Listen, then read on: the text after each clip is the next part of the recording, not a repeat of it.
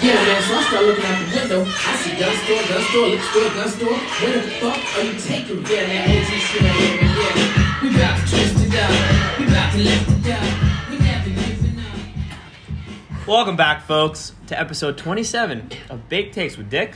And Bones. Welcome back, ladies and gents. 27. 27 strong. 27 is going to be the age you're going to be in a couple weeks. How do you feel?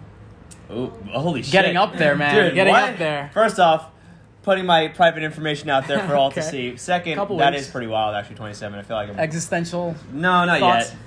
yet. I'm a kid at heart. Okay, welcome back, ladies and gents, to episode 27 of Baked Takes with Dick and Bones.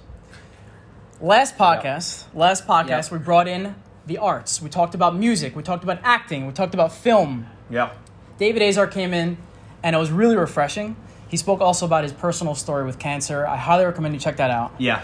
But now, I like that, plugging the old episodes, because check it out. you know people might have missed it with busy lives, Yeah. so we'll get back into it. But tonight, What do we have tonight? we're going back to the sciences. We're going back to the study of the mind and the brain and the behaviors that make us act the way we do. And so tonight, I'm honored to introduce our very special guest, one of the most requested guests, I should say, Wow. in history. Mental health expert, therapist, Rachel Shemtu. Welcome to the show. Thank you. It is so nice to be here. And from what I hear, it's the first podcast you've ever been doing, right? Yes, it might also be the first podcast I ever listened to. Yeah, So- that was good. Okay, I'll take it. But something interesting, we have a whole audience tonight. Wow. So we might be taking... Let's hear it from the audience. Live studio audience. We finally got that soundboard where we can press the button for the audience. Live studio audience. Live studio audience. So we may get some questions from the audience. Questions from the we'll audience, see how yeah. it works. But tonight, let me just introduce our agenda. Tonight, we're talking about the things that make Rochelle so unique in her experiences of mental health issues, including depression, including anxiety, therapy, and different treatments to those issues. Are we gonna do a session for us? On Maybe, this podcast? maybe. And then we're I need also some going to help. talk about something unique to Rochelle, which is being a first-generation American. So we're going to talk about the issues, maybe the challenges, and the Unique to things. her and all the other immigrants. Yeah, exactly. The I'm experiences of a first-generation American, and we're going to get some live reaction again from the crowd. Before we do that, you said you were a big fan of the podcast. podcast. I love this podcast and podcasts in So you general. know what we do at the beginning of every podcast. We Eat delicious candy. thank you Candy very much. tasting. Eat those Let's get candy- Tonight, Dick, what do we got? Well, candy tasting sponsored by Sour Patch Watermelon. Finest Finest candy in gummy candy. Watermelon. What do we got? We have I'm excited. Pre-show, we were looking at this package, and it just looks like a fun time overall. It is Trolley Sour Crunchy Crawlers, candy shell, and a chewy center. So I saw these in the It's a 7-Eleven. new candy, new Trolleys, candy. by the way, very inventive with their candies. Yeah, I'm gonna take one of each flavor. to be honest. So what's your candy game like? I Is it love strong? Airheads, but I also love chocolate. So if we're gonna go with chocolate, I would go with Twix. But if we're gonna go Okay. with candy, I love Airheads. You know, Airheads. We Airheads. didn't have You like Airheads. sour Airheads? No, I just think we've had the sour regular. Airheads on there. I like Oh, you know we had watermelon. the Airheads I like- belts. We got to go straight Ooh. Airheads. But tonight we're going sour. What's the official title of this? Sour Sour? Crunchy Crawlers. Crunchy crawlers. Supposed to be hard on the outside, soft on the inside. We're going in. I have green. You have red. I have red. Cheers. Cheers. I have all three. Blue. One I'll start bite. with. Nice. One bite. Everyone knows the rules. Here we go. Diversity. Oh my god, this is bizarre. Not feeling this. Okay, it feels like bizarre. it feels like it's a Skittle where the inside is much gooier and the outside is much harder. Like it's trying to be I like that Skittle an comparison. extreme Skittle. It's not. The texture is all wrong. I don't like it at all. I don't like the And texture then the at all. taste I'm gonna comes keep in. eating it. Flavor is not bad. The taste No, comes not in bad. and Not it's bad. equally bad. I have it a No, 1.7. Wow, that's Red the is lowest, good. Horrible. lowest in history. Really? Yeah. I disagree with that. One that second, it's ranking. right there with the super Red's good, sour toxic Red's waste. pretty good. Toxic waste was a 1.6, so this is slightly better. So I'm gonna try a blue one. You had green, I right? think the different we colors. got Brian. Oh, we got Brian Windhorst in the booth. Brian. What do you got? I think the different colors. You can rate Blue's them good. differently. Like, Yeah, I think right. I had two flavors. I had the Blue's wait, good. let's read the flavors. Wait, out. let it go. I had the green and the blue. The blue The just blue is raspberry shell, orange inside. Green is lime outside, cherry inside. Very cool. the Brian, what do you blue got? was not great. The green that I had was awesome. You like the lime cherry? Yeah, Oh. lime cherry was great. Well, What do you got? 1 to 10. What do you pink got? is watermelon strawberry. That sounds great. 1 through 10. What's your score, Brian? I'm gonna give it a 7.3. 7.3 is That's pretty high. Not bad, not bad, not bad. So what do you got? I think with like a 5.8. 5.8. I'm Okay. at a 1.7. Dick, what do you got? Every time, it's interesting. The experience starts out so poor. Uh-huh. So you want to give it like a 1. Yeah, and then Slowly climbs back. And I just bit that as I was about to give my score. 6-9 for the fans. 6.9 for the fans. Nice. It's getting Okay, a little better. we are here. The taste is good, but every Episode time you bite it, it sucks again. episode number 27 of Big Takes, Dick and Bones. Again, we have in the booth a mental health expert, I could say. A therapist. Are you a licensed therapist? I'm a licensed master of social work. You think we don't get licensed people on this show? I don't know. Sorry. We got Well- the experts. So I'm working towards my clinical hours to become a licensed clinical social worker.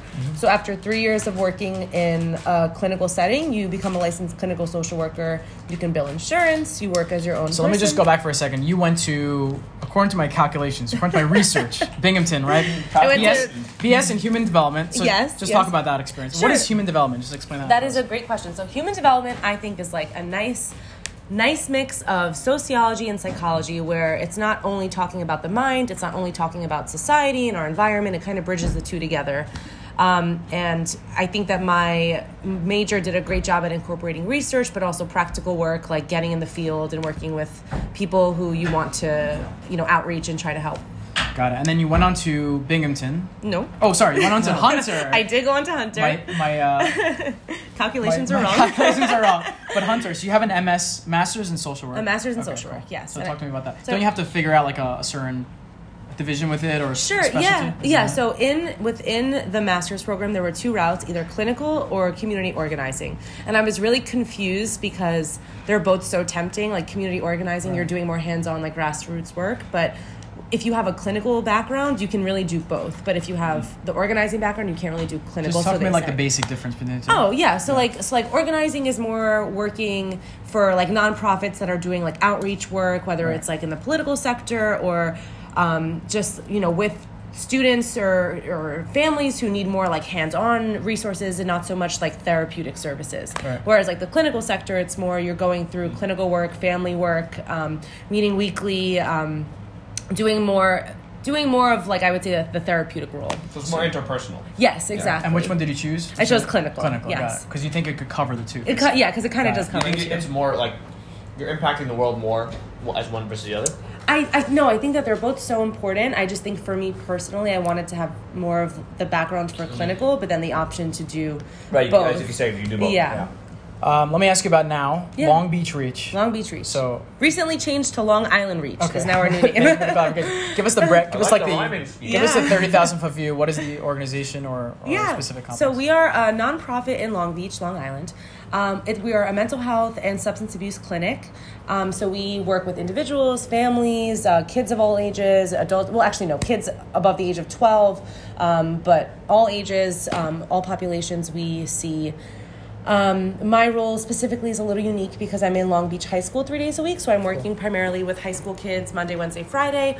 And then we also run an alternative high school, and I teach a health class there, which is considered a therapeutic group, but it's a psychoeducation group. Just talk about the Long Beach Reach topics or issues or what Yeah. kind of things are you facing there? Yeah, so I deal with people. I shouldn't say that. I work with You people, work with people, right. who are suffering from mental illness, whether it's anxiety, depression, personality disorders, Right. mood disorders, behavioral issues. So if they have ADHD, situational issues in their life, circumstantial, whether they just lost their job or they're just going through a hard time or an existential crisis like Richie might have next week or whatever the case may be after you turn 27.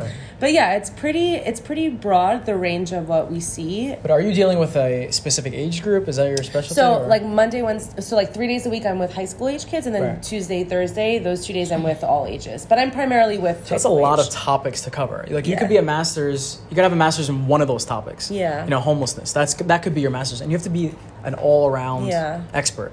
Right. Isn't that hard? It is definitely hard, and I'm always learning and I'm always researching, and thankfully my clinic is filled with very experienced workers who definitely help us figure out how to navigate certain situations. So But think about like the first month on the job. Like you have to advise somebody, yeah. I was about to say, I feel like there's and you learning have curve. consequences Yeah. to that. The yeah. learning curve there is so crazy because there's no practice into like you're studying in the textbooks and then you actually have to translate that into talking to people, which is With super consequences, difficult. with With no consequences. practice. Yeah. Yeah, really, that's what I loved about the way the program was set up. The way it's designed is you do 3 days a week of in the field work, and you're basically practicing the thing that you're learning 2 days a week in school. Right. But you're an intern, so there's not as much reliability on you. If you mess up, then it falls on your supervisor. So now you're how many years in though? I graduated a year and a half ago. Oh wow. Okay. Yeah. So still pretty new into the field. Still pretty new, very new. So, but yes. do you feel confident when you're making these recommendations, or? I definitely feel like I've learned a lot about how to handle situations and what to anticipate, how to navigate parents, especially because I think that's its own animal. Yeah, its own animal is dealing with parents. But I definitely feel more confident, and I really think it's because my work environment is just so they throw you in. It's so submerging into like every possible issue, any potential challenge. I feel like if it's not happening to me, it's happening to a coworker. So Right. you're just watching and learning, and they're very supportive. I want to talk about one specific issue. So you mentioned in the beginning that you deal with topics such as anxiety, such as depression. So I want to focus in on that just because it's so prevalent. Yes. Right? It's such a stigmatized issue, but it's so prevalent. So I just want to talk about the stats. I'll just give you guys the background. Sure. Okay, 1 in 7 kids, K through 12th grade, are either a bully or a victim of bullying.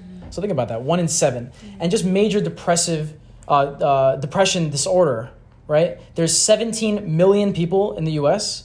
It's 7% of the U.S. population is clinically depressed. So, question. Yeah. Has our attitudes as a nation changed, or has our definition of depression? Okay, I'm going to get that in a second. Definitions, right? It's important here. But let me just talk about also anxiety. Anxiety disorders, most common mental illness in the U.S., affecting 40 million adults in the U.S., 18 or older, 18% of the population.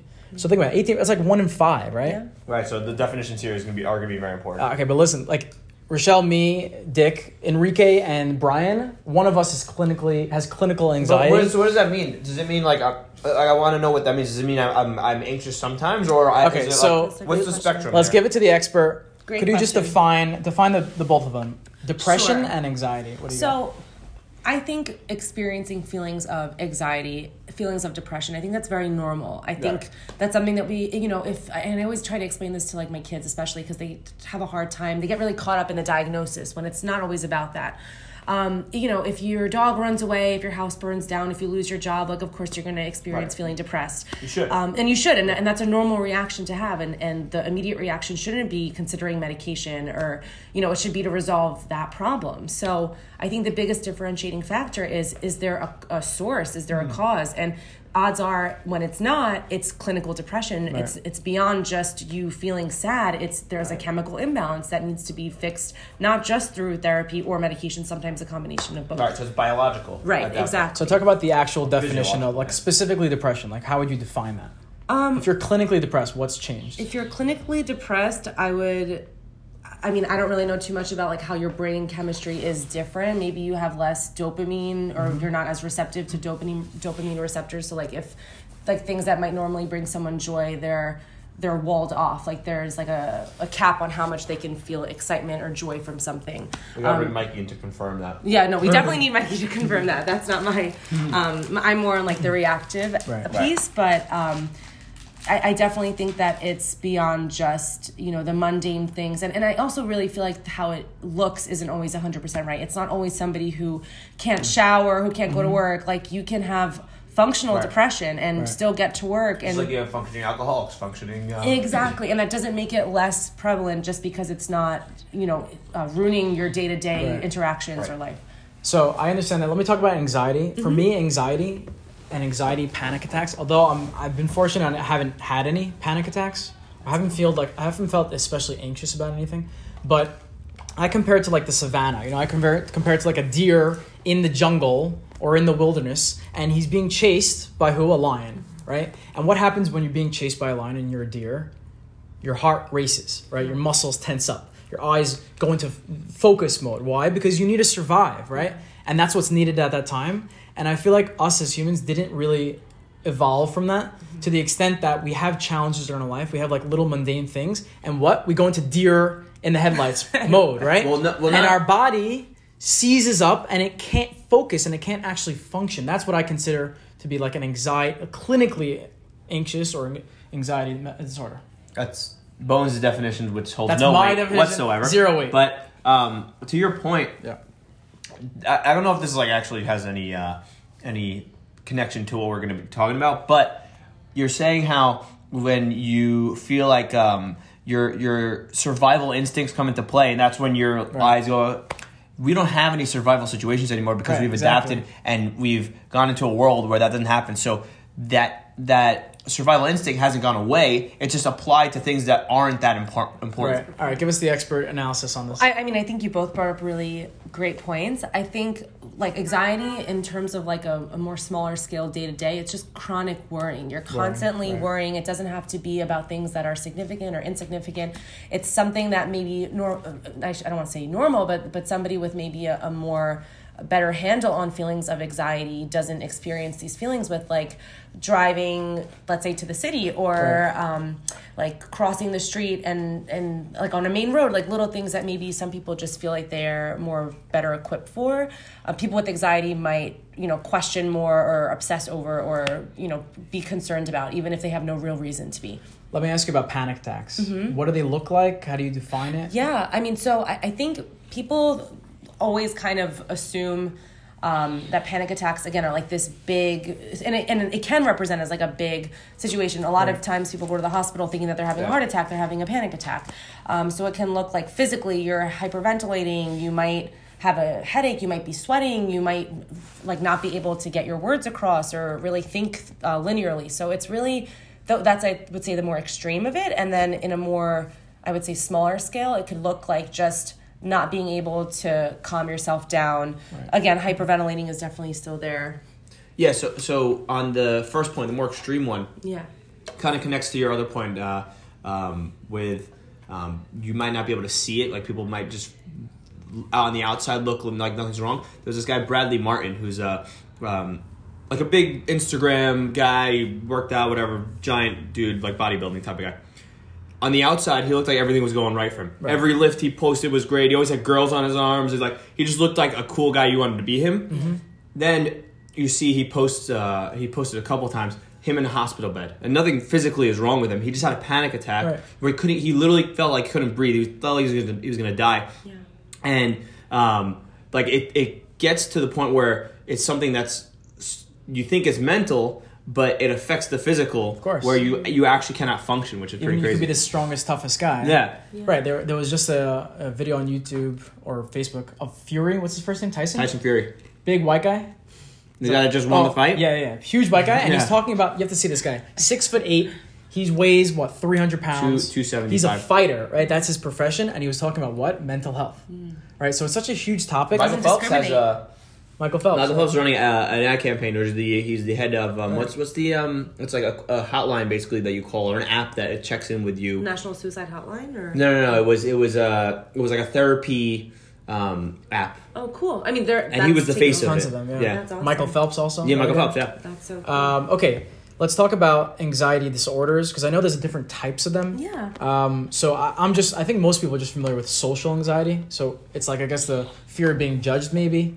I think, that's definitely, I think, one of the biggest contributors, but it's really difficult for people with social anxiety to maybe be in situations that, you would feel like maybe not as challenged with, like going to the mall or meeting new people, or when I worked at a camp for a few summers for BBYO in Wisconsin, and I wouldn't say that they had like clinical social anxiety. I wouldn't really be able to give them that diagnosis in 2 weeks, but like they definitely had a harder time assimilating with other kids. Right. And again, I like what you said before about is it that our definitions have changed, or is it that it's looked differently? Because if you look at how kids socialize now, there isn't as much face-to-face interactions.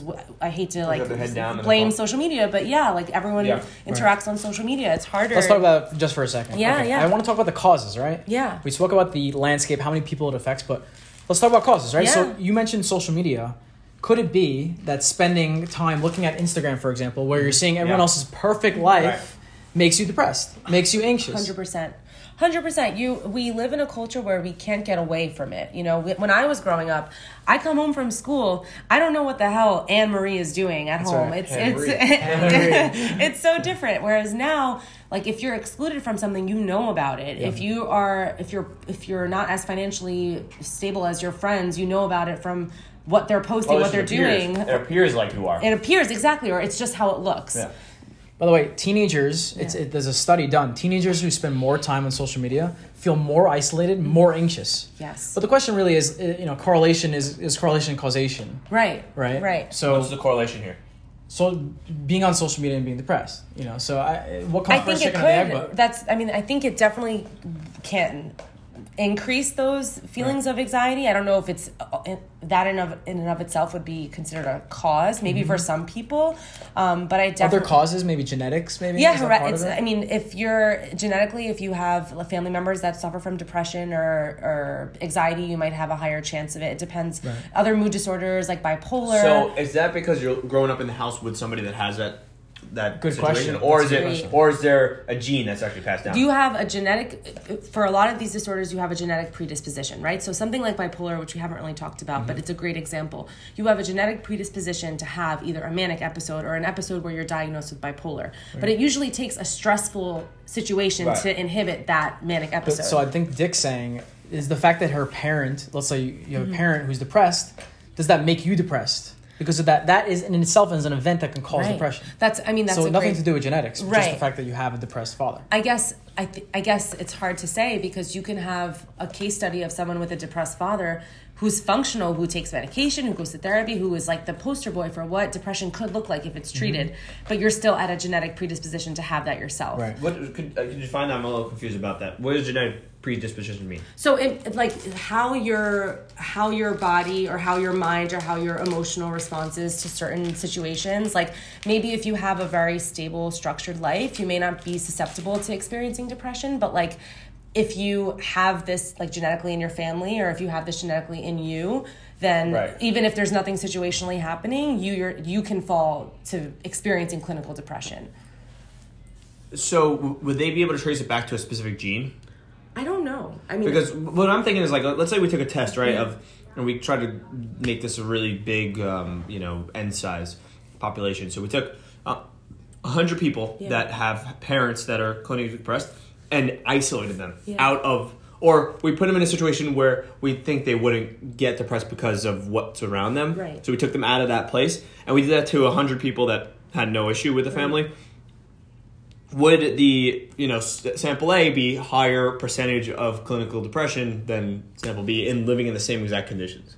That's kind of like it's super hard to test that, right? obviously. And that's the thing. It is really hard to test it, but it's interesting to think about. Would you think would your hypothesis be that the ones coming from clinical depression would have more likelihood? Yeah, I would definitely think so. But why? Like, so that then you guys are both saying it's gene specific. It's a chemical imbalance. Right. It's a chemical imbalance. So there are studies, lower serotonin levels are more anxious, right? So people, and I also want to talk about the fact that are they linked? So I mean, in your expert opinion, are these things linked? Are depression and anxiety linked somehow?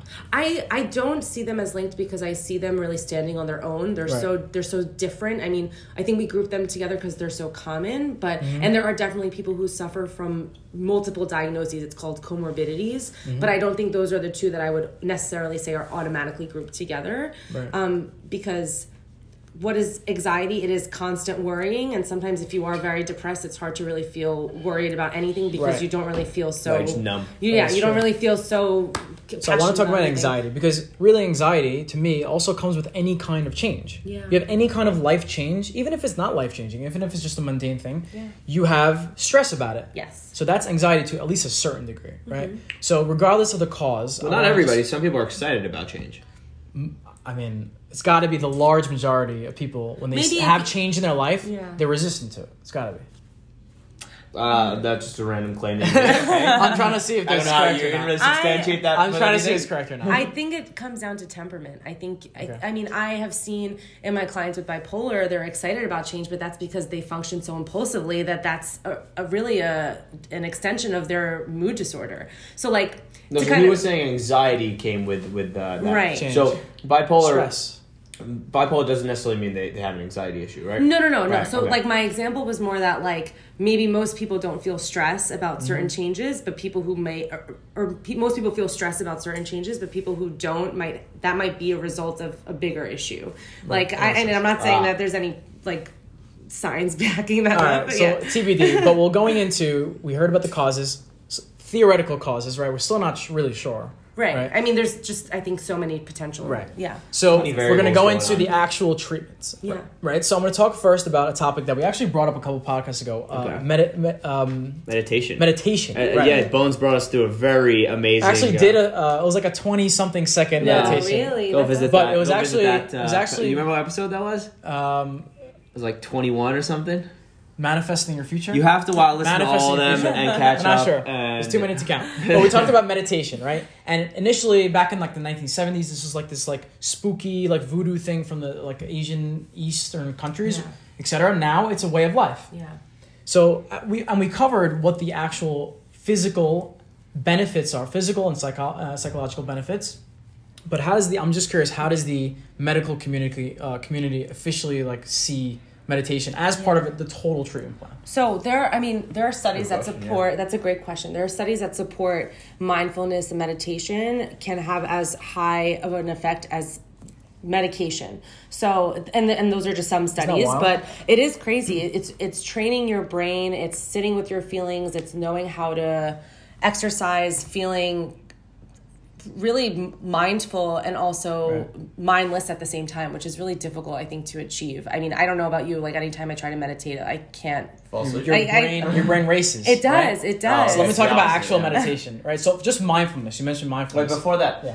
do you think the clinical world is more likely to throw medication and script at the problem Or meditation. versus like Right. because it's to compare it, I would compare it to like the fitness world and the and just overall nutrition world, Mm-hmm. where a lot of times people go to doctors for an issue and they want to throw the medication at it instead Right, of right. doing what actually works is knowing how to eat right and exercising. Right. So it's like, Similar. do you have to kind of like tap into that your mind a little bit and understand what the cause is as opposed to just throwing in to Right. fix the symptoms of depression or whatever. So we're it going to is. hit on medication in a second. I want Okay, to talk okay, about. okay. I Jump want to the talk gun. I about. jumped the gun. I want to talk about meditation now. Because you're saying it's just as effective as the Some as studies. the Some medication. studies. Some Some studies. Yeah. Asterisk. Potentially. We need could a be, meta yeah. analysis. Let me just give you the all background. this, So mindfulness in general, Mm-hmm. what is it?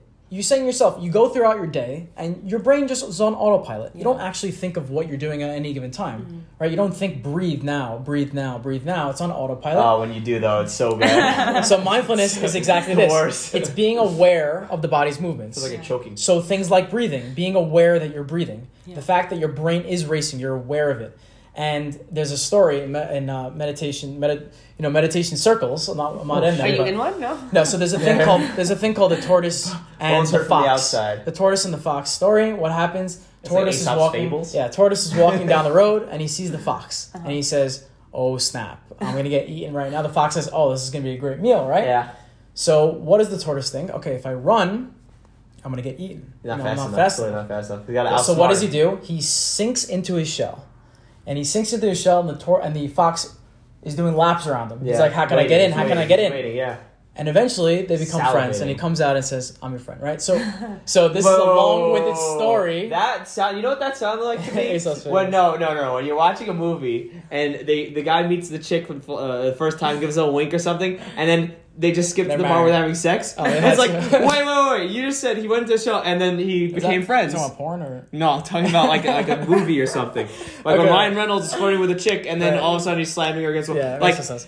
what you just said. Okay, You go but that's to the show, story. That's the story. becomes friends. The nimshal, right? Okay. The moral of the story is that if you're having stress, don't run from it. Don't confront it even. What should you do? Not you a should huge see fan of it. the story. You should see it at a distance. you should compartmentalize. Is that the word? No, that means like kind of take Decompartmentalize. it and put it somewhere else. Right. You should say, okay, I am having a panic attack. No, so you're saying you should. But greet the confront panic it. attack. Right. Acknowledge the panic attack. Acknowledge it. So Exactly. you see your stress in your life, and you see it, Mm-hmm. and you know it's there. It doesn't affect you because you're looking at it from a distance. That's the story. And you're seeing that even in that moment, extreme moment of such high stress, you're still okay. Like, Right. it's really hard to, I think, get to that point. But mindfulness, it really can impact you like day to day, long term. I mean, there's this show on Netflix called The Mind Unleashed, and their mindful episode I've seen is it. awesome. I haven't touched it, though. I play it for my kids all the time, and like I think they just do a great job at explaining it in really relatable ways. So, Right. yeah. So, in your expert opinion, Yeah. your That's your gonna be the phrase of the day. your diagnosis is going to say go meditate. Like, what do you actually? I mean, I definitely blanket every patient you No, see. Meditate. No, is that on the thing? It's 3 pills of Okay. this and 5 No. sessions of meditation. No, and you know why? Because you have to really be ready to incorporate that into your life. And at least in my experience, a lot of my kids just aren't. A lot of my and some of my adults are, but so far in my practice, it's something that's been really difficult to have people integrate into their day-to-day lives. And people who do like it run with it, but Yeah. you can't really push someone to do it Yeah. because it won't work, Right, you know? got it. Let's move on to. But even if it does work, the fact that they don't accept that as a treatment necessarily. Right. Like they hear you, but they're not gonna. They're not it's not willing considered to a let daily it help practice, them. yeah. Exactly. Yeah. Let's talk about medication. Right, it's Yeah. a huge industry. Yes. Big pharma. Since World War II, this guy Milton, I did my research. Okay. This Okay, guy Bradley. Milton, the best-selling drug ever marketed. What was it? It was a drug called Miltown, and it calmed down lab rats. So essentially, it's an antidepressant or anti-anxiety What was it actually? medicine. Though? Was it I'm not like sure. cocaine or something? I'm not sure, but just talk about medication That would be more fun. as the industry and just Yeah. in general, like what it actually does to each patient. Yeah, so I mean, I'm really lucky again that my clinic, I think it really represents a lot of what I believe in terms of how, progress in treatment should look like. And especially with kids, like we only really recommend getting a psych evaluation, receiving medication services if you're at a point where individual therapy or family therapy hasn't worked, or if you are in extreme duress, like you are suicidal or homicidal or anything like that. So I really do personally believe in giving it a chance through therapy on its own, doing individual, doing family, whatever it is, to actually acknowledge what's causing you to feel this way. And once trying to work through those problems, you recognize there's still that chemical imbalance. Yeah. I still can't resolve this. That's when I think medication should be put into The play. last resort. You Last mentioned resort. therapy, right? Yes. So we're gonna focus on this one because there was a 2015 study. It said the most effective solution was what? Medication and therapy. Right. So let's talk about therapy, and I Sure. want you just to, because this is your sweet spot, right? This is my sweet spot. I want you just to define it, and I'm gonna get into the underlying question, which is why are people so afraid of it? That's really Yeah. my question. But So- Is there stigma around so it? definition, yeah, let's go definition. I think first. therapy is really designating a certain amount of time in your day-to-day life. I mean, in your week or in your bi-weekly, however often you go, where you go and you concentrate on working towards goals and resolving whatever it is, whether it's past, present, future, that you want to work to resolve. So I think there's just so many different ways that could look like. Like with a lot of my younger kids, I do a lot of art therapy, play therapy. With my adults, it's mostly cognitive behavioral therapy, where we just talk about specific thoughts and Yeah, I triggers. want to get into each of these definitions, but Right. So I think the shocker for me to start is that it doesn't have to be, you don't have to speak even. You could be doing activities, right? And that's Yeah. therapy in and of itself. Right. And that's, I mean, I actually at first had a lot of trouble kind of acclimating to that, because I was like, why am I spending 45 minutes once a week playing Connect 4 with this kid? Right, like, what the hell am exactly. I doing for him? Right. But I recognized how important it is to establish trust before actually being able to talk about those things, Right. or even just modeling, even that act of modeling, like what does it look like to be a good loser, like when you lose, like responding in a positive way. What does it feel like when you feel rejected or when you feel like you've lost, and like how can you not let that control Right. so like using play therapy as an example for what it can represent in somebody's bigger life is Right. really cool. Let's talk about the movie definition of therapy, right? Yeah. You're sitting on the couch, you're lying on the couch, and there's a person behind you, most likely like an old lady. Yeah. And she has a notebook in her hand, and you're just talking. How does that make you feel? So, wrong. I am actually curious because I feel like 90% of the people who want to go to therapy just don't know what to expect, right? Yeah, that doesn't happen. So talk to me about the Brian, actual what's the famous process. example? Brian Rossizeri. Is the most famous example of movie therapy from that Matt Damon movie. With Robin Williams, Good Good Will Will Hunting. Hunting. Yeah. Okay, see, So I feel like that is No, a that's- really good representation. That's okay. They say even in the movie that it's super unconventional. All right, give us the No, but I actual. feel like that's a good representation. I Give us think the it's actual the best on camera. Okay, so like, you don't take notes in therapy. It's actually pretty strange for someone to be talking to you and you just taking notes and writing down what they're saying. Unless they're sharing a specific instance that you need to document, which is very rare, you don't take notes. I also don't have a couch, so nobody really lays down. So you guys are just hanging out. We're just sitting down. I'm usually like at a nice distance, a nice healthy distance. Do you write notes after the fact? Yeah, you always Oh, write okay. notes after. And I mean, I don't really see in practice you needing to use the notes that you write in session to like write and reflect on after. But you guys are just having a conversation. just having a conversation. What do you feel like your role is? Do you think it's to help extract whatever is troubling your patient?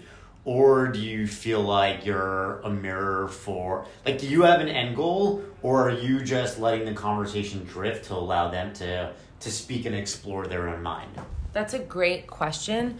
That's why we bring him in, guys. That's a great question. I meet everybody where they are. So if somebody is not ready to draw conclusions that I've already drawn, it's not my place to draw those conclusions.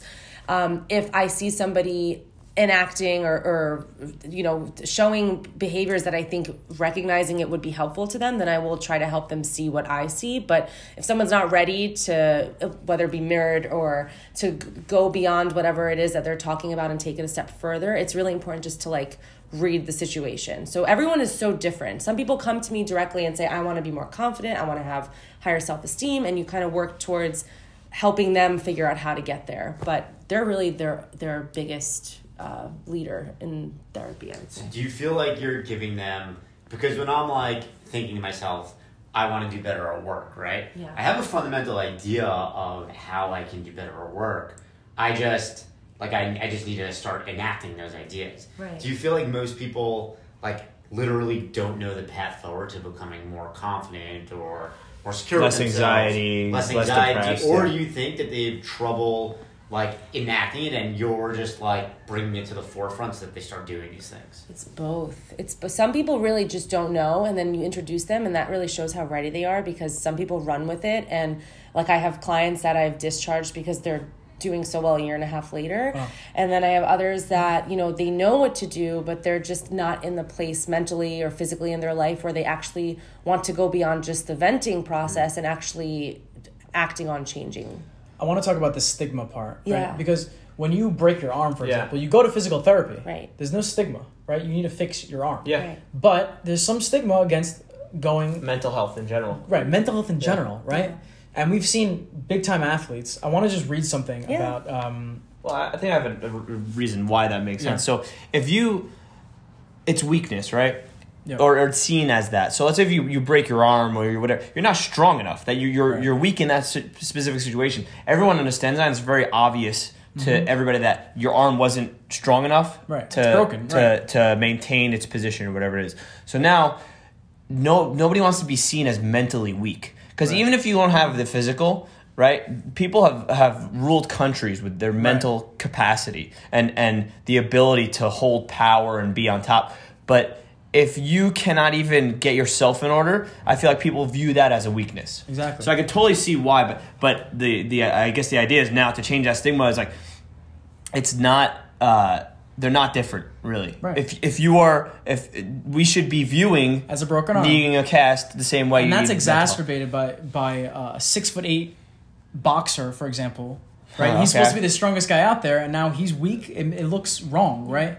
Oh, Might yeah, might yeah. affect your stock, right? Yeah. So there's a guy by the name of Ben Gordon. He's a pretty good basketball player player. on the Yeah, Chicago yeah. Bulls. Sixth man of He the was year a always couple like one of the times, I best think. players in the league, and he wrote recently an article about his mental health issues, right? And he had severe panic Well, I think attacks athletes and in anxiety. general have a lot of mental health Any issues. theory on that? What do you think? they're starting out being the number one, the coolest guy on campus, Right. the big shot. Also, the pressure to provide all that and continue doing Pressure it. is huge. I think all of that just fosters a situation where they're not always mentally stable. So it's because there's interesting so many. because Ben Gordon. What do you got, Joe? I was going to say you should read Friday Night Lights if you guys haven't, which basically It's talks... a book? Yeah, it's a book. What? That became a movie and then a TV show. Yeah, I watched both. Which basically the book is about... Movie's better. discusses. It's from a teacher in Texas that talks about how high school football athletes are treated. And he basically they don't need to come to class. Yeah, the celebrities. Right. Their homework celebrities. is done for them. They have assigned cheerleaders who are like their bitches who Language. do their laundry for them, like bake Family cookies show. for them, like No, I curse all the time. bang them, whatever it is. Whatever their needs to be And met. it's like a child star. It's like Macaulay Culkin or something. Okay. Like you No, so they- you then go from yeah. that to Real world, yeah. to Real you go to world. college to where like you still have that. You're basically given everything in your entire life on a silver platter from when you're born until you're 21, and then you join the real world. all comes crumbling And down. it all comes crumbling down, and now you need to provide for yourself. You never had to do that before. Right, for sure. So Ben Gordon is an example of that. Back to the story. But the opposing argument to that is actually Ben Gordon's, because when he was in the NBA, he could focus his attention. This was his article. I highly recommend it. So you say, but that just masks the problem. It does, right? Exactly. Yeah. So when all that stopped, he freaked out. Yeah. Right. So he was talking about his experiences as like panic attacks. So I'm just going to read like a little portion of it. Go for he it. said he was looking at the thermometer in his house, and it said 72 degrees. And then he goes, I couldn't unsee it. Days would go by, 72, 72, 72, 72. Now I'm bipolar. I'm not sleeping, but I got spikes of energy. I'm in a bag. I'm spontaneous. I'm doing whatever I want. It's turn up time. So now I'm not sleeping, and my mind is racing, my body and my brain start breaking down. I'm hallucinating. I'm seeing shit that isn't there. I'm hearing voices. I'm feeling like maybe God is talking to me, telling me, trying to tell me something. That's his experience in a panic attack. And then... It sounds like he's on some crazy drugs at that Right, point, right? right. There. Why did he mention that he has bipolar? This is years after he retired. So now he's So saying... he's diagnosed with bipolar? Well, Or was so the solution for him was actually after he went to jail. After he went to jail, What did he go to jail for? He had court mandated some like petty thefts, like armed like burglary. As an NBA player, got millions of dollars. Right, exactly. So he went to jail, and they prescribed him, or they whatever the word, court ordered him to go to therapy. Yeah. And so now he's saying to himself, this is the next quote. He says, I'm not going to let some other older white lady. What's she going to know about me? What I'm going through? How can she tell me anything? She can't tell me nothing. Well, she didn't. She barely said a word, as a matter of fact, but I got to sit in a chair and just talk my shit. And you know what? It felt pretty good. I ended up doing an extra 6 months of therapy all by my own, not because I had to, but just because I thought, you know what? I'm actually fucking with this. So that's what Ben Gordon said, and now he's healthy, and all it took was just talking to somebody. That's it. Yeah, we're not miracle workers. People come in and say, fix this. Some people, not most people, but it's really, we can only do as much as they're willing to put in. Like, the result of therapy is, it's 45 minutes a week. Question. Oh, we got thing one back. So what do you got? So recently someone was talking about a spiritual healer. Oh. What is your take on that? I can't really say because I'm not too versed in that. I'm a spiritual person personally, but I don't know how much I believe in. How would you define How that? would you define that? So a Let's start there. spiritual healer, they were saying that they put out like cards and they put out rocks in front of you, and depending on what you take, what you gravitate towards, they could find it. Like, they could tell you about your personality. They could tell you about. So in my opinion, that's all bullshit. But Tarot card readers. it's just like Placebo. therapy, and no, I think it's just like talking to somebody. Yeah. You're basically saying what you always wanted to say, but now you have a medium to do so. So now you're in therapy, you'd be talking to the therapist, right? But with the spiritual healer, you're basically talking through the cards, where everything she says, you're gonna gravitate towards the things that you Something, already yeah, had in your mind. That's true. I think something that actually really helped me get through grad school was my supervisor in my first year said the act of actually coming to therapy and just talking, that is like half, if not more, of the work. So like, I think what you just said is so on point. Like, just having somebody that you feel can either like reflect on what potentially could exist in you that Right, you exactly. aren't really like saying yourself, but someone else is saying it, feels good, even if it's not like 100% accurate. You're just gonna cling on to the things that you think are accurate. Yeah. Like Right. she could say 10 things, you're gonna pick out the one thing. It's like the horoscopes. horoscope. I was about to Yeah. say. You read the horoscope. Oh, Right. I'm excited today. You know, or I did have a really good Just opportunity. chemically, I'm just curious. Like, Right. if you talking to somebody, does that raise your serotonin It level? does. I mean, Really? if you Why? want it, that's the thing. Right. If you Intention, if it, right. Exactly. If it makes you uncomfortable and you're not ready to be in therapy, I tell this to parents all the time. You can't bring your kids to me and they're gonna benefit from it if they don't want to talk. if they don't buy in. If they don't buy in, exactly. And going back to like this idea of it being like a placebo, sometimes that's enough. Like if going to a spiritual healer helps someone somehow, even if I think it's baloney, do it. You know, because it's there's no Bologna. There's no way of knowing. So spiritual healer Placebo makes me strong. think of like psychedelics, Oh. and I know there's not a lot of. I don't know if you have any experience with this. I but don't. There's not a lot of research on this topic. Ever Because since they've been illegal. right? Because they've been Schedule 1 illegal. Yeah, I mean banned marijuana. substances. That's the whole issue. Is they are not able to study the effects. The claims are cures cancer. It helps anxiety. It gets rid of depression. Like there's Right. all even by Crohn's disease, all these different diseases that marijuana is claimed to us help. We don't know the truth of that because they weren't able to. Stigmatized, right. No, not yeah, it's exactly. illegal, yeah. It's illegal because it was stigmatized. Where back in the I don't know, was it like 60s or 70s, where they're basically trying to put everyone in jail. Right.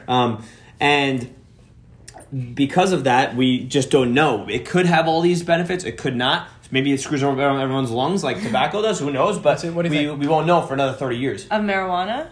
Or Let's talk about psychedelics? both. Let's talk about both. Okay. Yeah. I personally categorize marijuana more with alcohol because I think that it's more about how you use it than the actual direct effects on you. So, like, if you're using it problematically, the same way with drinking could be problematic, then maybe you should check why you're using it so frequently or how it's impacting But you. isn't one like actually addictive versus? Well, so there's no withdrawal symptoms if you stop. Oh, from either. From marijuana. Yeah. For alcohol, yes. Yeah. But like if you stop smoking, sure you'll probably feel irritable and like annoyed that you're not high, Right. but you don't physically go into Right. withdrawal. Let me ask about the effects specifically on like anxiety, for example. Yeah. How do you think? How do you think they relate? I mean, it's crazy because people come in and say it helps them with their anxiety, but clinically it's not it's proven. not good for anxiety actually. really? Long Probably term masks it, I would think. Just like alcohol is used to mask right, the issue. Right, but physically, long term, it's not good for anxiety. It doesn't. I don't know. I don't know like the science behind how like the stats of it. Right. But we as a clinic, we Right. recognize that people use it recreationally, but like if you do use it problematically, like alcohol, and you Right. use, As you a do medicine. right? Right. It isn't good long term For depression, also, by the way, Exactly. smoking for some people makes them depressed. Like Right. it makes them down. So And that alcohol, combined with same, that yeah. combined with depression doesn't seem like a good solution. No, and that's another thing with alcohol. People who binge drink or have like poor habits with alcohol, if you see them either following a binge or like days after, it really does depress the body, not just Right. like your psyche, but like it is a depressant. Physiologically. Yeah, physiologically, Yeah. exactly. I want to finish this off. You said it like sometimes marijuana depresses people. I think it creates more anxieties in situations also where Yeah, I people get That's I right. get like it. paranoid Tripping out. feeling. I think So- I'm having a I bad use trip. it for the exact opposite reason. That's what we were just saying. So we're talking about how it can kind of be both, and that's why clinically it can't. Well, for one, it has to be studied more, Yes. and clinically it can't really be prescribed in that way. I use it more because I find that I come back from work and my mind's still racing from the day, and it's really hard to find that like downtime period.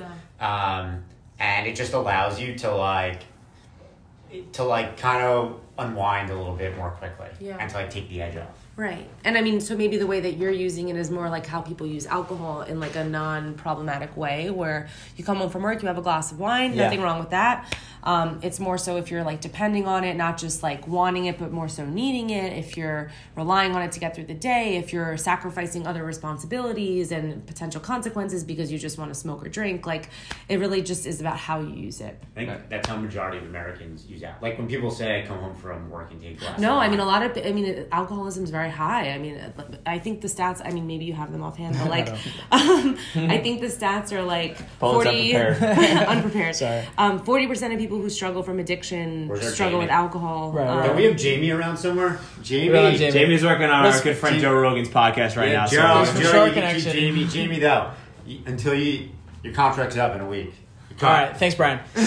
We're back. So I just want to focus back on anxiety, Yeah. right?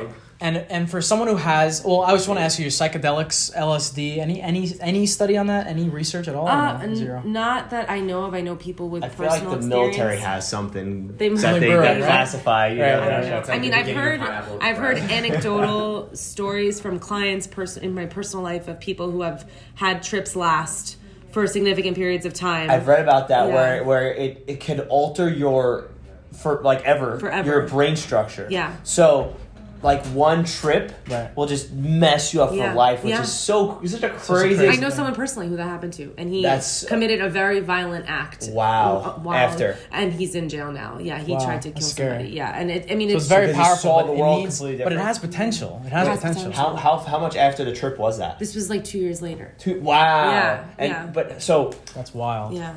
how can we attribute it to that? I mean, and that's the thing. I don't know. Oh, okay, I'm okay. so curious myself. Right. And So I also hear people. if cracking marijuana up. is TBD, this is like super TBD. Yeah. Like we're not even close. Oh, to yeah, each yeah, other. Right, yeah, no right, way. no. But then you hear about like microdosing with shrooms, and that I don't know if you looked into this at all, but like there are some studies in I think other places outside of the U.S. Amsterdam that, probably, yeah, where that it's- it's where it's legal, legal, yeah. where they see that there is potential for it to treat depression, and I don't know anything about that. I think it's interesting to learn about, but Yeah, that's- microdosing, they're trying to control the actual dose they're getting and, Yeah. and be able to. Right. Because the whole thing with psychedelics is it's so immeasurable. Yes, when you take if you take a exactly. tab of LSD or something like that, Especially you don't synthetics, know right. the effect necessarily because you don't know what the supplier what they Right. put in it, Yeah. how your body's feeling Too at a many certain variables, time. too If you many have variables, food right. in you, if you don't have food. So, but microdosing is an attempt to control that situation Yeah. where you're going a little bit at a time, and you're able to assess how you feel while you're going along Yeah. this trip. By the way, the first guy who invented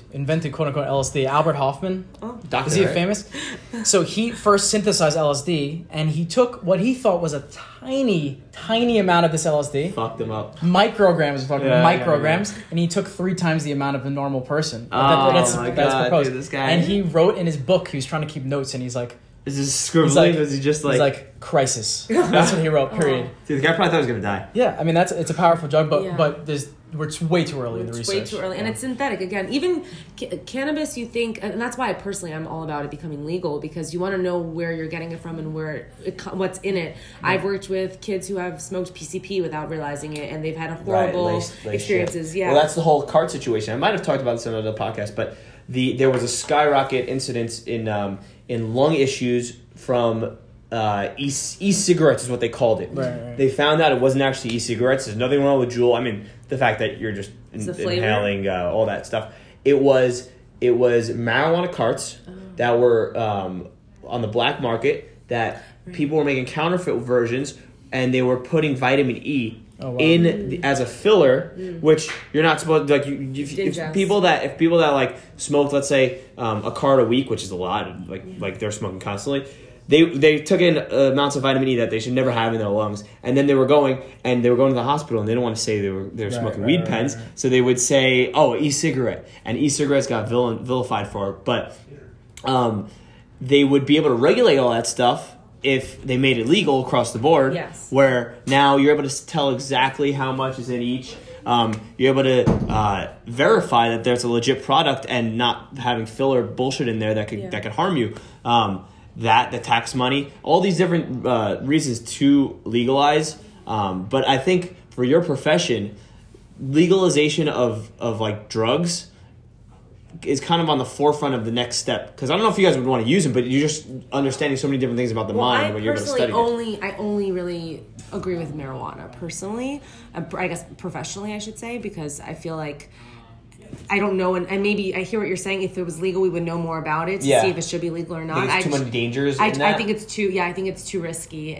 But with cannabis, it's very obvious that I think it should be. I'm glad it's decriminalized, but it should be legalized. And it's this. I It's really legalized do in a bunch see of it. states, but not federally. Yeah. Right. I mean, yeah. So we'll see what happens. Stay tuned. Yeah. Stay tuned. I want to just talk We'll have a broad follow-up picture. podcast I just want to 5 talk years, 5 whatever, years. the whole To this stuff. day, I wanted to talk broad strokes. What was like the best? What were some horror stories? I just want to ask you, Yeah. like your most challenging moment, therapy wise, in general. Well, I can't get into like too. I guess I don't know if I can share. I mean, no names. But... I know. Okay, so I'm gonna have to be very. I don't know if I can share this. Well, how about this?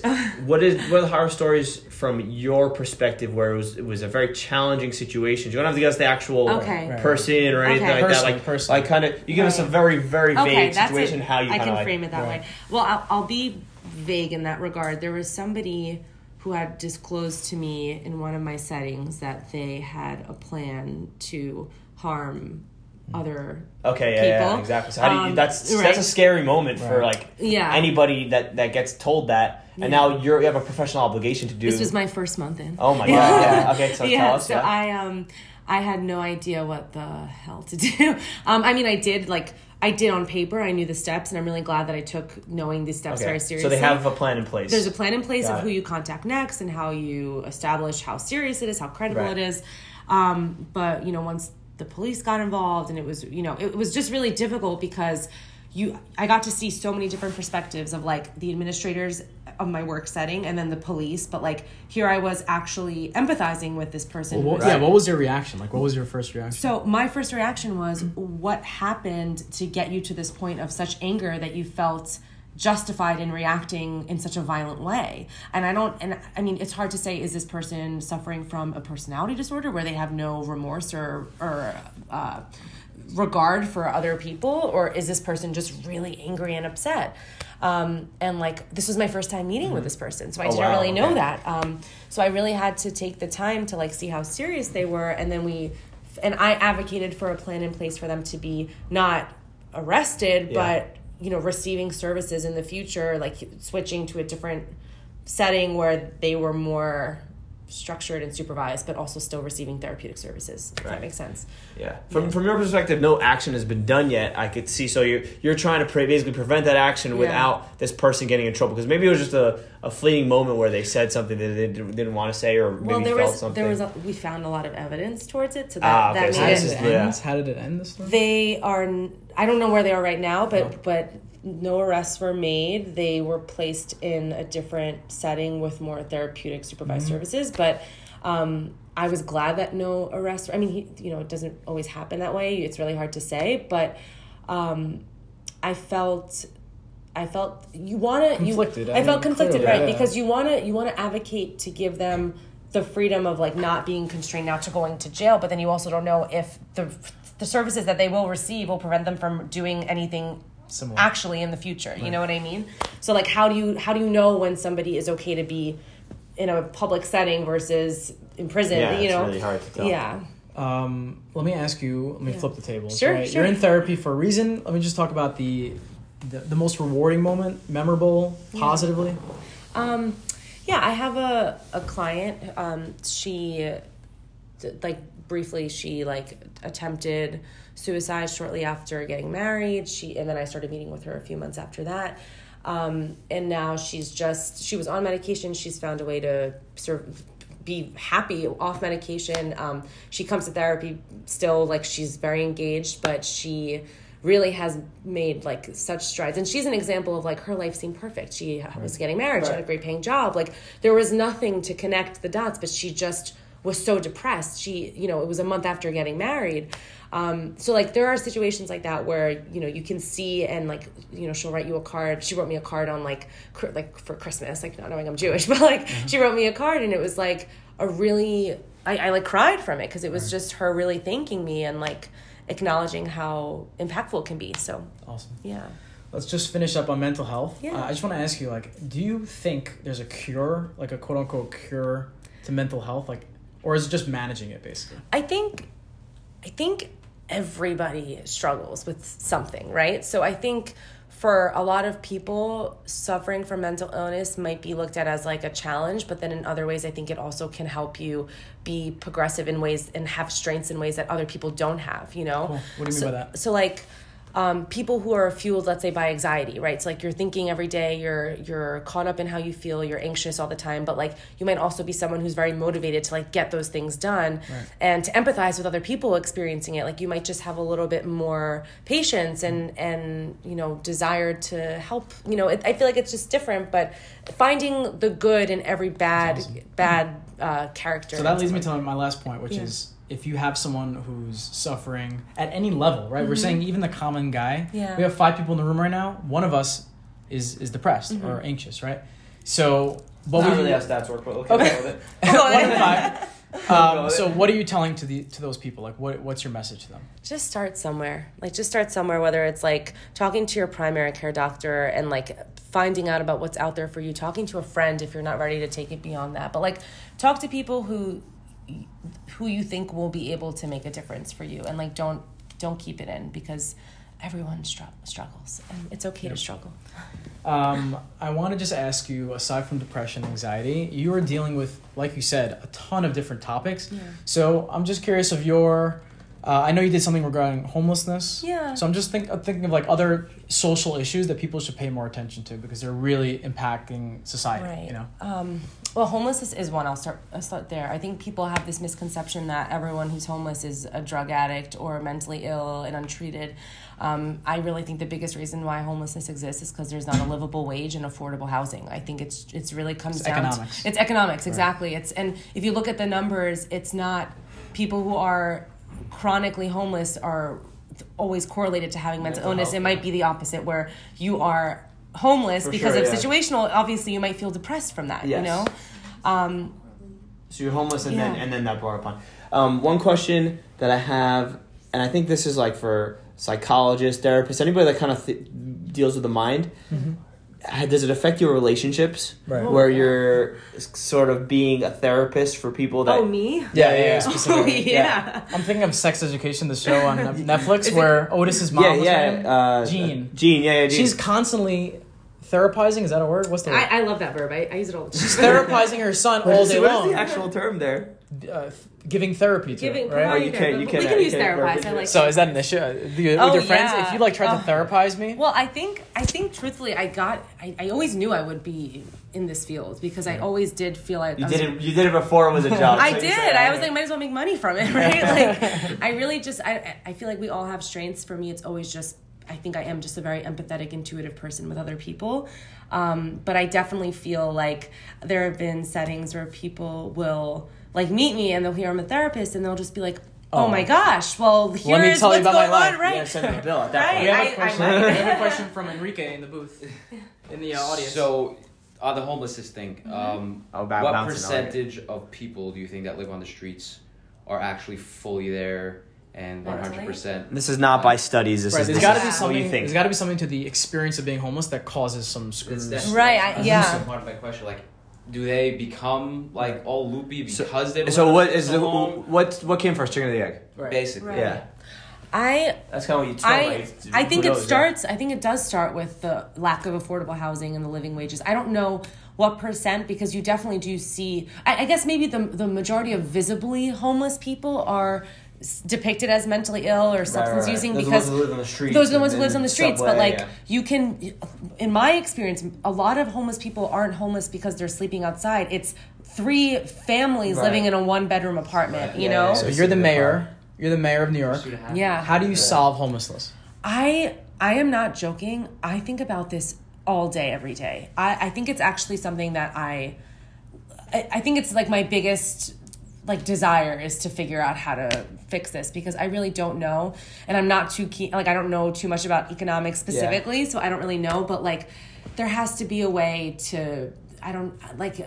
You hear like tent housing. There's tent housing in other places that are warmer. California. Yeah, like that's not really a solution. But like, you know, I don't know. I mean, if there was a way to match wages with housing and maybe give more housing, because obviously New York is so populated. Yeah. Maybe shipping them off to more rural places. I don't know. With this job market, I'm a fan of Teach a Man to Fish. Like, if you can actually give homeless people a chance at some of these jobs. Yeah. You know, unemployment's at the lowest levels in most successful prisons are.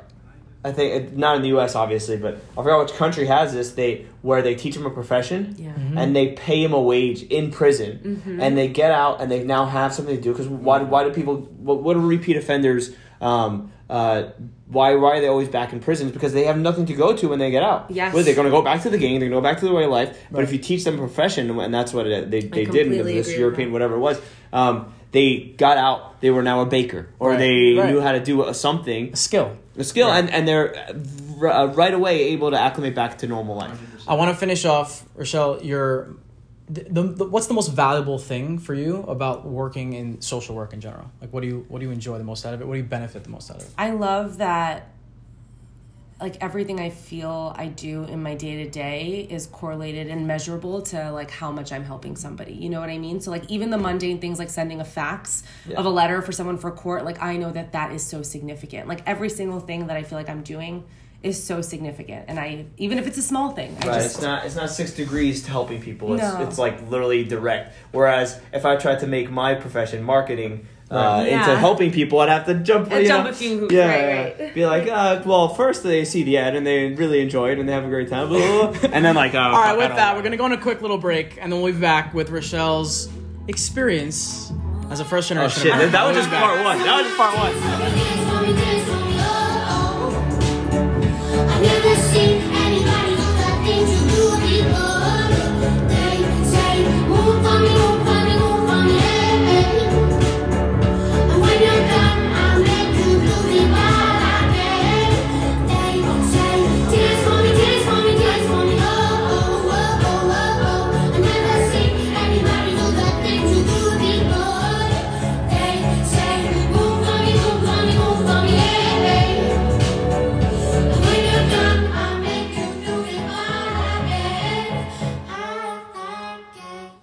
That was amazing part 1 of episode 27 of Baked Takes with Dick and Bones. Ready for part B, Dick, Bones? I don't know what the hell you're saying. I don't know what I was saying either, but let's just roll with it. We're rolling with it. Episode number 27 of Baked Takes with Dick and Bones. Again, we have Rochelle Shubtube in the booth. For the first time. Hopefully not the last. Hopefully not. And we're talking about your upbringing. We talked about it in the beginning of the podcast. So you went to Hunter. You got a master's degree. You did all these things. But I want to talk about your background personally. Growing up in Long Island. Is that right? Yeah. You grew up as what I want to talk about. What I want to talk about this part of the podcast is being a first generation American. So talk to me about, first of all, your just upbringing in general. Yeah. Where are your parents from, all that? My parents are from Iran. They met when they both came here during the revolution. So they met in Brooklyn, actually. Cool. They were living. My mom was living with like a Lubavitch family. My dad was living with some friends. Like he was a little older, and Lubavitch do great work for this. They did community. Yeah. They did. They really do. Yeah, it was really like. It was crazy. So they like just met, and they had like their own little Persian friend group that they intertwined. They were both from the same place? They're both. So my mom was born and raised in Tehran. My dad was from Tehran, but I think lived in Shiraz for a little bit. Right. A little bit.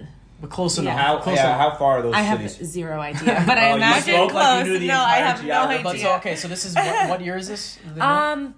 I would say in the 70s. Wow. Or 80s? So 1970s, they're already at this point. 80s. 1980s. Yeah. They're at this point how old, roughly? My mom moved here when she was 15, and my dad was like 18. Bones, quick. How long ago was 80s? 3, 2, 1. 50 years ago. My dad 40 years ago. 40 years ago? You're supposed to say like 2 years ago. 2 years ago, yeah. Yeah. 40 years ago? Okay, so you grow up, and your parents have been living there for a long time since you were born, right? Yeah. Okay, so they're at least acclimated, but I want to just talk about your experience as a first generation American, because the first question I always think of is, how do you identify yourself? You know, I mean, there are like over 800 languages spoken in New York City alone. It's a town of immigrants. Yeah. But when you ask somebody where they're from, it's a melting pot, as they say, right? But when you ask somebody where they're from, they don't say wherever they came from. They say, I'm from New York. I do. I'm an American. Where do you say? I'm Syrian. Oh no, I think it's the opposite. I think people do say the where they came from, and we don't because we're fourth generation American. Maybe that's true, but I want to just ask about your identity. How do you identify yourself? I definitely say I'm Persian Jewish, and I definitely throw Jewish in there because American's not in there. I never really. I mean, if I'm traveling, I guess to a different country, then maybe I'll say American, right? I'll throw it in. They identify you. Oh, the American. The American. I don't know what accent that was. I don't know if that was racist or anything. Okay. But Persian is the first word, right? Persian's the first word, yeah. And then people are like, "What's that?" And I'm like, Iranian, and then it makes more sense, yeah. Right. But yeah, it was pretty traditional. Like I was brought up in like a very white neighborhood, so I wasn't really in the Persian community until I moved when I was 14. And I went to mostly yeshiva before that. So like I was always with Jewish school. So I was mostly with other Jewish kids, but no one really that was Persian. So I wasn't really in the Persian community until I moved when I was 14. And then I went to a public school, but that was filled with some other Persian Jews. I want to ask about. But you didn't think that was the way she got. No, not at all. Not at all. But I want to talk about your. I want to talk about the relationship with your parents specifically. And when I think of first generation Americans, maybe I'm being racist. I'm sorry, but I think of parents who don't speak English, right? Do your parents speak broken English? My parents speak English. Perfect Mom, English? Dad, I know you speak English very well. My mom, I would say my mom's accent's definitely a little toned down than my dad's. My dad's is pretty there. Right. But it's pretty thick. Yeah, I would definitely agree. But How many C's? How many C's? Two? Maybe 3, honestly. It's pretty strong. But no, they definitely have. I think that they're not necessarily the norm because they definitely do embrace American culture more than I'd say a lot of my other like friends' parents have. Right. Well, I guess it's the circumstances, right? It's the circumstances they left Iran from. Yeah. Right. So like, what was that? They left for I would say mostly religious freedom because. Right. So America there is just amazing. It's great. You want to be associated with Let me just hit on that point for a second. When we think of America, especially coming from a very desperate, scary situation, you think of the American dream. Yeah. So I want to just get your definition. Like, what do you think of the American dream? What do you think that means for most people? I think for most people, it's just pursuing better conditions. Like you see people who are here who have far less than, maybe myself or others, but they're so content with it because it's better than where they came from. Right. And then they have the freedom and the potential to strive for more. For sure. Yeah. American dream, baby. Yeah. Comment on that? Yeah, I mean, I think the ability to create yourself into something, whereas where they came from might have been more oppressed or just not. If they came from a communist or socialist society, they didn't have the opportunity to financially to make money or even choose maybe their own profession that they wanted to. Or even basic human rights. Like so, you come to America, you have freedom of speech, capitalism. What's not to like? Yeah, you can drink. You can't drink in Iran. Really? Yeah. Ooh, At all? No, it's illegal. To drink? To have alcohol. Wow. Alcohol's illegal. And like women in Saudi Arabia cannot drive or anything. Wow. They can't travel. Basic human rights. Music, I feel like that's also a thing. Right? Music? Oh, I don't know. Like, No, I don't know. Let me ask about Jewish. I mean, the Jewish community in general. I don't know about right now, but when they left, everything was kind of blowing up. Like that was a poor choice of words, but they that was a poor choice of words. Second part. But yeah, it was very under wraps. Let me ask about your life experience, just based off of this, right? Do you think that your life experience was easier than your parents? Was better? Is better? I definitely think it was easier because I can't imagine having to like move to a different country out of need, not out of like I'm moving abroad, right? But I definitely feel like I have my own set of challenges that maybe they didn't really anticipate. For example? Like, I feel like when you're first generation, there's like this dichotomy. You're trying to balance between what your parents instill on you and what they expect from you, but also what everyone else around you is doing. And being raised in a very white community that really, the Jews there were all reform, I didn't really feel like I couldn't join the softball team because practice was on Saturday, Right. Like I felt like, and for them it was like, well, who cares? You can at least be Jewish here, So there was not a lot of understanding of like what I was going through because it was still so much better than what they went through. Yeah, I think it's all relative, but you can't. It's so hard to compare difficulties or challenges because they're relative, right? There was a make or break situation where they had to choose, and there was in their minds not really a choice into what they needed to do, and the luxuries that came with making that choice coming to America. But for us, we can't even understand their situation. Right. So for us, not being able to play on the softball team might be the worst thing in the world. Right. And it And for some people, it just means you're a spoiled millennial. No Exactly. offense. No, right? no, I know, When you I think know. of these stories of like people coming over on the boat, Right. getting persecuted, 100%. coming to New York,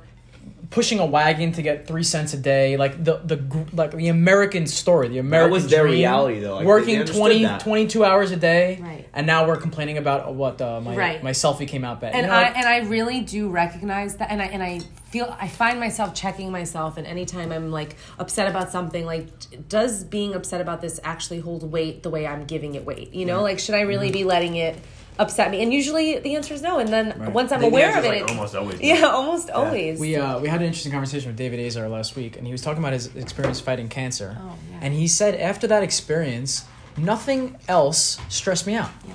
Why? Because No, he didn't okay, but that was generalize but yeah. I'm gonna generalize it because he says to himself, is this He said challenge his floor is higher? is way higher. Like he Yeah. understands that even the worst times, he still experiences stress and Right. difficulties. Not now; it's everything's the rainbows. Right. But he understands that he's already hit the bottom, basically, he of knows what it having looks to like. fight through cancer. Right.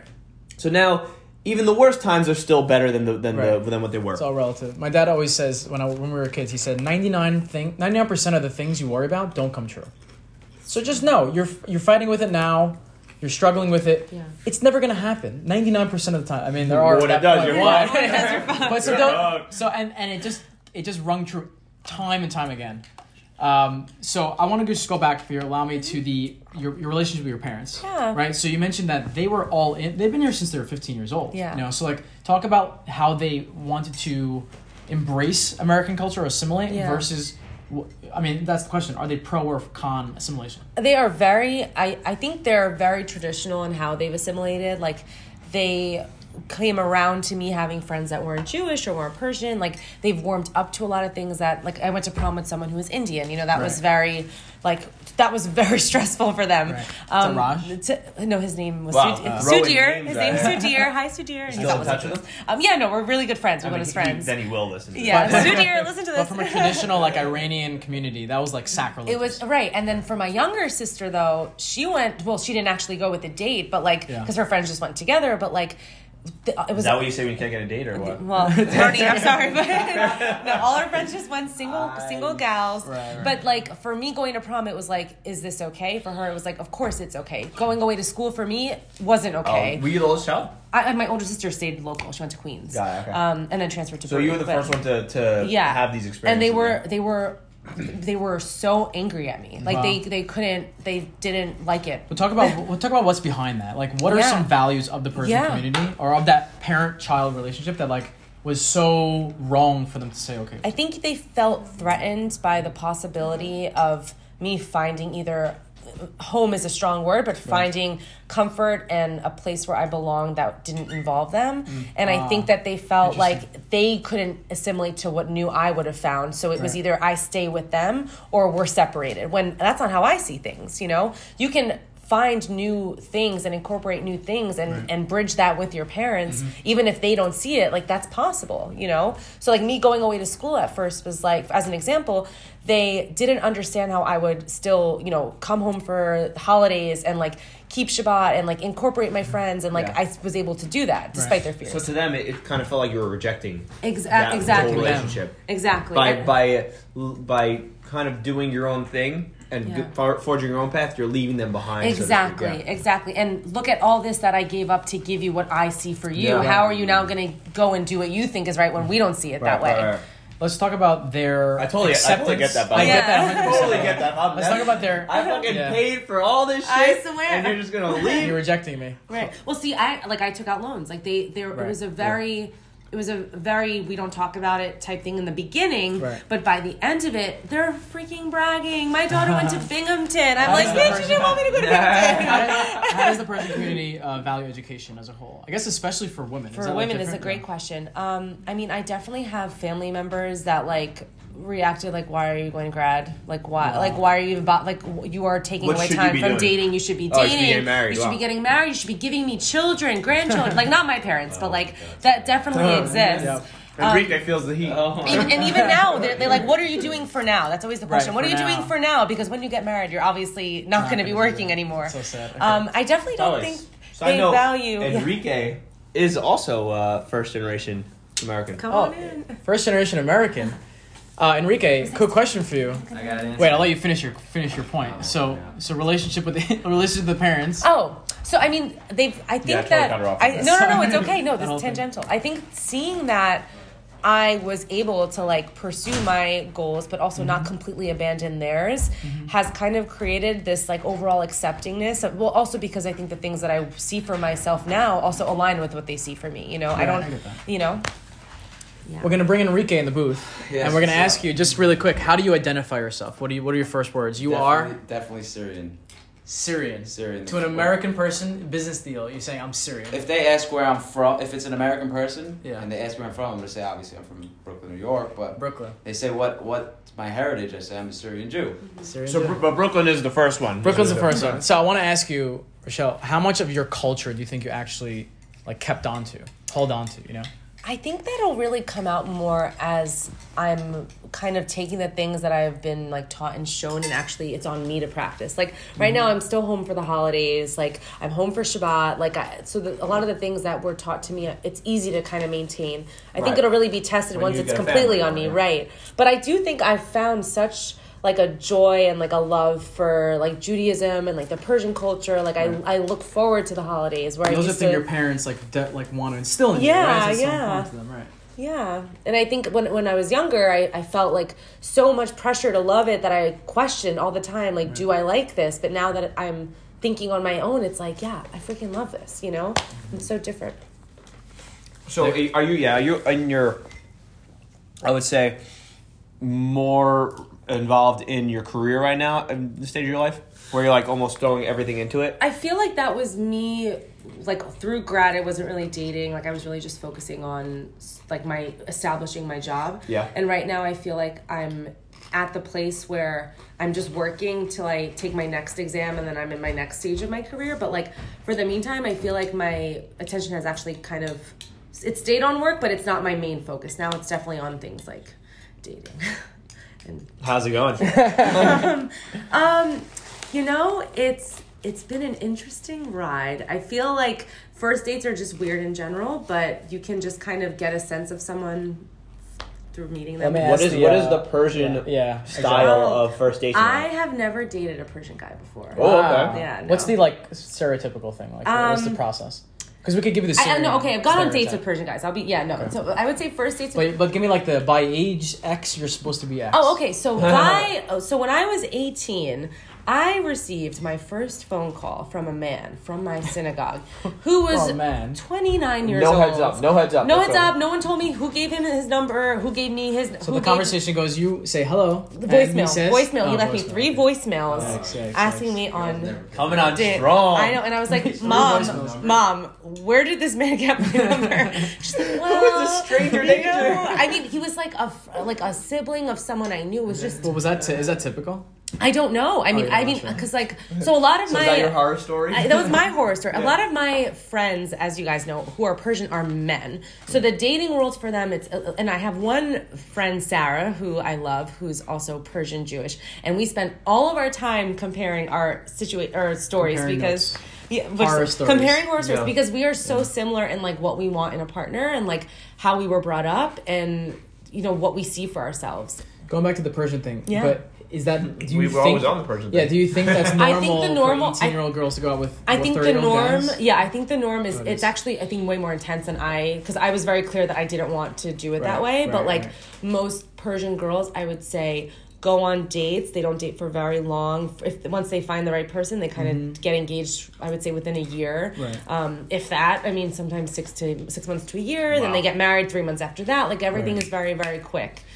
That's the same way it works in the Syrian community. Like they're Much quicker. I would There say. are for sure Yeah. guys calling up random girls who they don't 100%. know who got set up. Like that's just part of Yeah. how the community works. Like we know, like we can't really marry out of the Syrian community, so it's not really a thing. Like you can, but So- it's not as accepted. Is that as a thing? Is as it like accepted. hardly? Yeah. So I'm assuming I don't know how it works in the Persian community, but it seems like specifically with the Mashadis, they're a Yeah. lot more like the Syrian. Now we're getting into in a subculture. traditional Subculture. in a traditional way. Like Yeah. they date older guys, and the parents are just pushing the girls out to just get married at young, to just start a family, whatever. Before your answer, I just want to say this is the most Enrique has spoken in any podcast. But I'm honored. Your response. It's relatable. Yeah, your response. I see it, especially as a first generation American. Like I see within my community, like the Halabi community, like parents are just pushing their girls. And what's to just crazy go is out, find a husband. Yeah. Like get your life started. The check even boxes though are so. even though they're 18, 19 years old, they're just literally been aware for 3 years of their life of what's going on. And they want to just get married to a guy for. See, aside from years. It's crazy. As a bachelor, aside from wanting my partner to be mentally stimulated in a way that they've had experiences. Aside from that, I think the dual economy, what's it called? Dichotomy? Dual income coming into a family.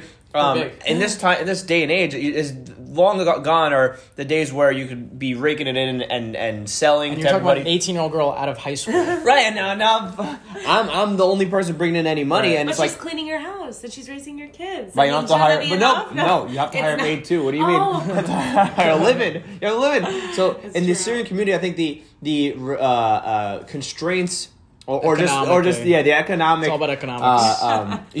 You need to take your trip to Aruba. You need to go yeshiva. You need Gotta get a deal. with all those pressures on you. I think I would welcome a dual income household, Yes. and I'm But looking you forward think to it. your point What if is you your point that killed it? most. What if you killed it? And Right. your wife- No, I said besides for the mental But do you aspect. think that of- most people are thinking like you? No. Vic? Do you think that most people are not? Maybe leaning not. your way? Yeah, maybe not. I don't think so. I think Enrique has a different point of view. But for Right. me, that's like, if truth is, if they have no aspirations, then they're Right. not like somebody I really want to associate So with. let me ask you, because you have aspirations clearly. So your parents reaction to this was what? My parents' reaction to me getting going to grad school, pursuing a career was actually amazing because Right, they've always struggled financially, so they like that I am a go-getter when it comes to like financially taking care of my own stuff and like. What do you think they want for you though? Like, what would you be ideally doing in their eyes? I think ideally I would be married already,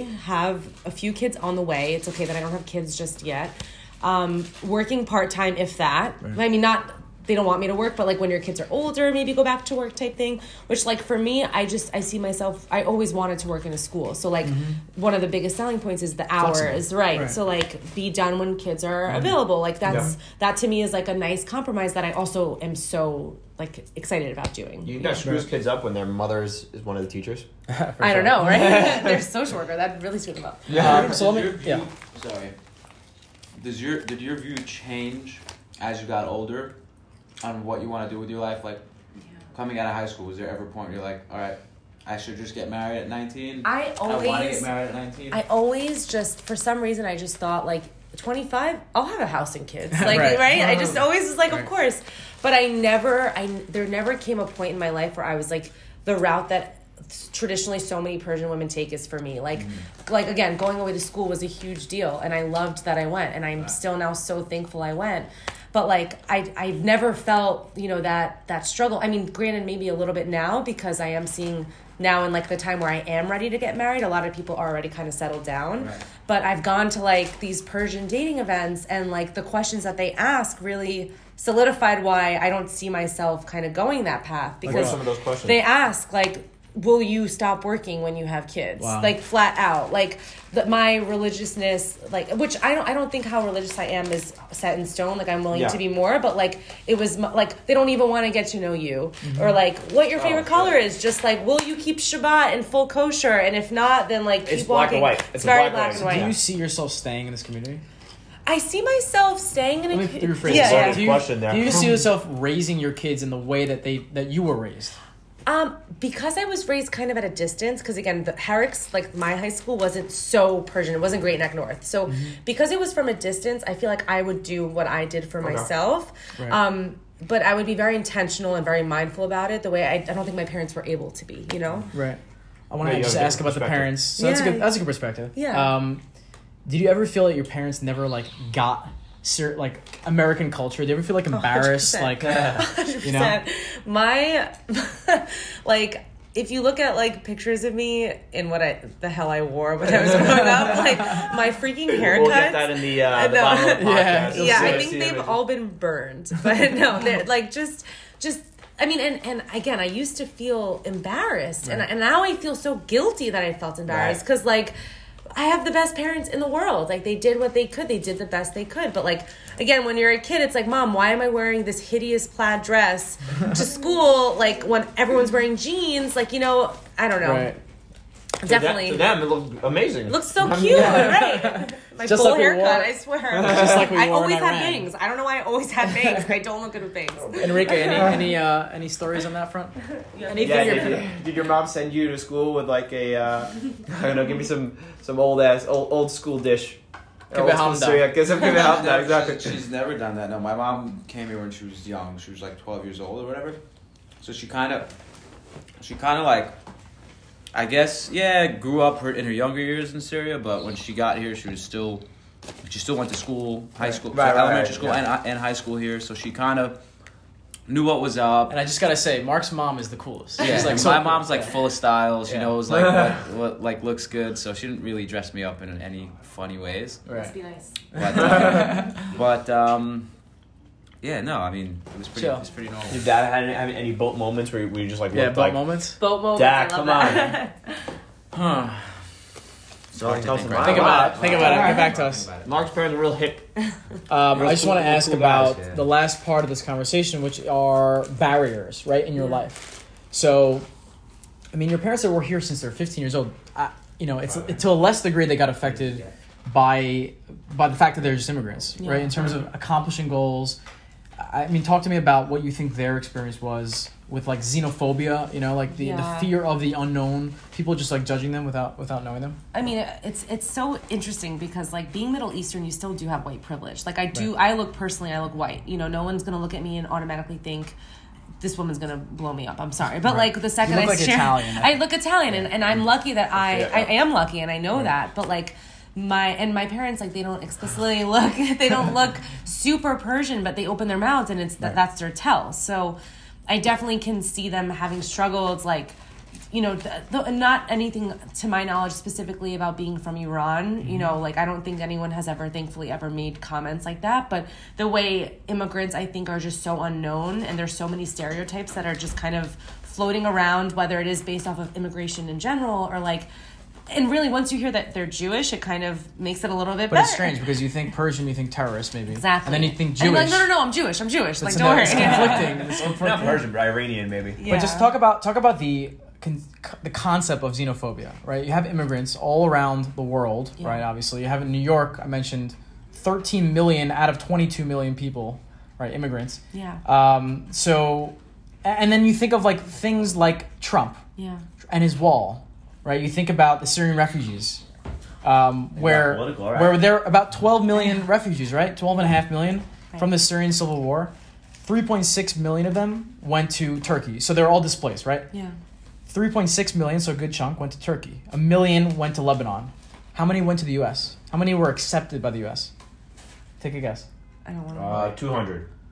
I mean, you did the same thing I did at the beginning. Yeah. 16,000. So 3 million to 16,000. So does that affect you personally when you see that kind of stuff? It just really upsets me because my parents have like really taken every like ounce of opportunity and just really run with it, and it kills me to think that there are other people like myself, like the product of their hard work, that would be limited by the barriers that I would have had if I was still in Iran, and I definitely do feel like maybe it's not so blatant with this administration, but there's definitely like a dialogue around like questioning who's who, But Dick? Enrique? I mean, probably one of the main reasons why Turkey and Lebanon got so many Syrian refugees is because they're literally attached to each other.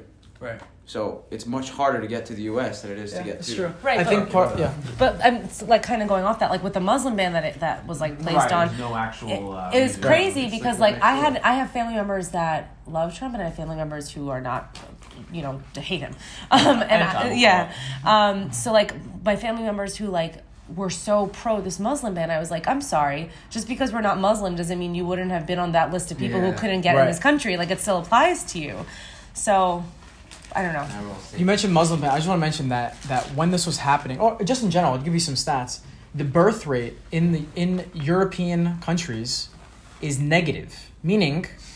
What? They're still back up there. Meaning, no. Let me tell you something. There are more deaths. The ratio. There are more deaths than births.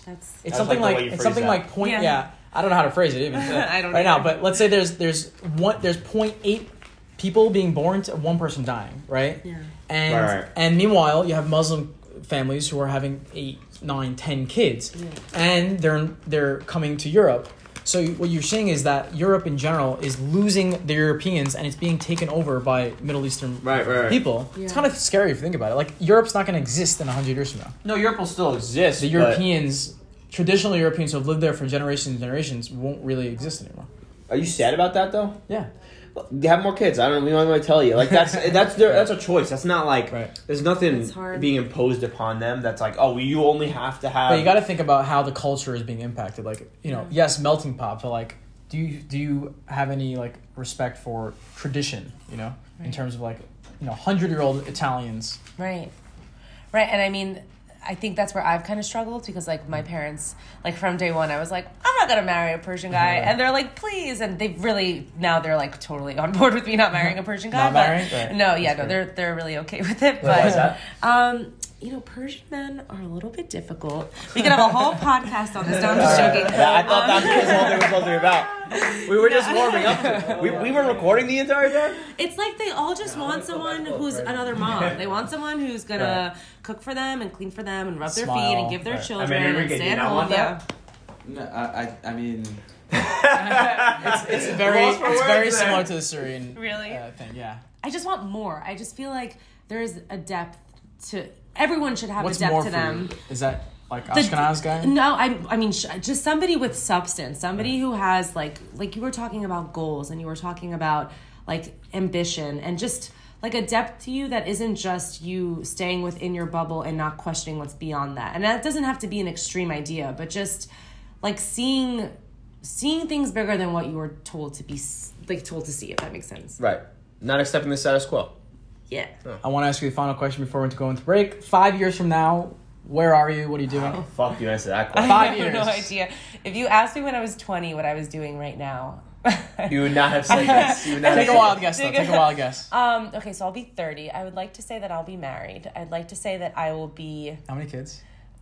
Maybe one by then. Okay. Maybe that was not the focus of maybe one, goals. Right? Sorry. Right. Well, no, I did start with marriage. I did start. I mean, because I do feel like my career is pretty established where it needs to be right now.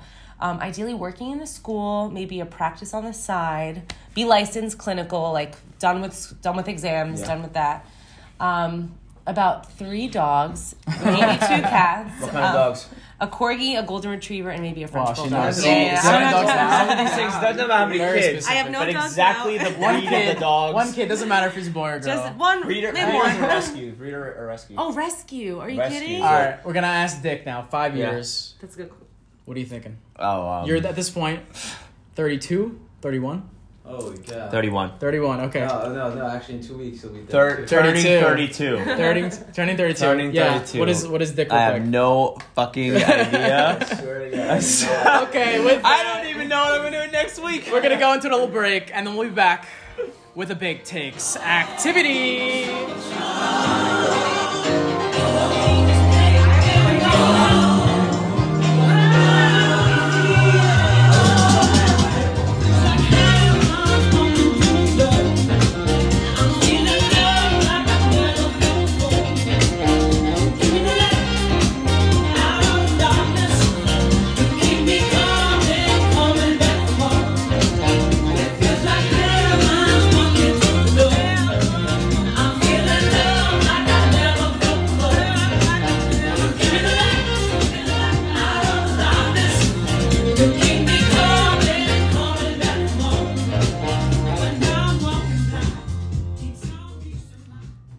Welcome back to part 3 now of Big Taste and Dick and Bones, episode number 27. We are here with our very special guest, Rochelle, and Enrique back in the booth. Yeah, after a short hiatus. What's the time for Bones? What we got going? Activity time. Activity Welcome, time. ladies and Come to the gentlemen. podcast. Stay for the activity. Hey, stay for the activity. If you made it here, congratulations. You are here for the best part of the podcast, which is the activity time. Okay. Everyone knows it. Let me describe this activity. I'm going to ask Enrique to come a little bit closer to the mic. You mean High-tech he's mic. got to put on his headphones? Put on your headphones. Yeah. And today's game is called Sound Bites. Okay? So Enrique is going to start. The order of sitting, I want you guys to play at home, because the order of seating is Enrique, Dick, myself, Bones, and Rochelle. And what's going to happen is you guys are going to say each one sound bite, right? You're going to say one word. Like syllable. It's going to go in order, and together we're going to sound out a TV show, right? Yeah. So you guys are working together. Alone, here. they make no sense. For Right. example, my first one is muff. Okay, right. Exactly. Don't know what that means. Okay, so together they're gonna sound out a TV show, and you Hey. guys, let's see how many you could get in 90 seconds. Ooh, So I I'm like gonna that. Bring up a timer here. Should we do like 2 rounds and beat our Let's see score? 60 seconds. Let's see 60 seconds. Okay, Ready? let's go. Okay, 60 seconds, and we're Okay. starting in 3, 2, 1. Begin. Gay. Muff. The Dad. Game of the dad. Ooh, what does that mean? Game of the dad. Game of the... wait. Game of the... Time out. You screwed up the word. It's Game of Thrones. What do you say, Dad? 4. One. No. Say you one. guys Say said one. one. What was it? Oh. Just go. Restart the time. Yeah, that was confusing. That was like American Dad. Okay. We're gonna start over. We're gonna do that one again. I think it's Game of Thrones. My guess. Okay, we're starting in 3, 2, 1. Begin. Gay. Muff. The Roans. Game of Thrones. correct. Okay. Next one. I got it. Enrique, I go. got it. We. Love. Or. Chin. Wheel of Fortune. Wheel of Fortune. Correct. Okay. Go. Dick. Sass. Ham. Ease. Treat. Sesame Street. Sesame Wow, Street, okay. correct. Rochelle's killing it. Duh. Wall. King. Dad. The Walking Dead. Walking Dead. Walking Dead, correct. Go. Come on, let's go. The A. Maze. 30 seconds left. Oh, sorry. The Maze The Runner. Amazing Race. Man. Great. The Amazing Grace. The Amazing Race. Go. correct. Isle. Of. Oh, sorry. Loose. He. Idle Lucy. Isle of Lucy. Isle of Lucy, correct. Go. 10 seconds. Silly. Kong. Val. Silicon Valley. Go. Correct. Let's go. Dan. 5. Dan. Zingwit. Thus. Tar. Dance with the Stars. Go. 3, 2. Vid by. Ball. The last one was Saved by the Bell. Okay. You guys did I gotta say. exceptionally I gotta well. say, if Bones didn't have the timer and the things going, would have got. There was a all lot of them. going on. I want to There's thank a you. lot going on. That's going to do it here for Big Ticks, Dick and Bones. I want to thank all of our special guests, Enrique, Rochelle. This was joining filmed in front of a live audience. Well, filmed in front of Live live studio, I want to Orlando, thank you again for checking in to Big Ticks, Dick and Bones. Make sure to like. You make sure to comment. You should make sure to subscribe. This has been that Big shit. Ticks, Dick and Bones, and we are out of here. Peace.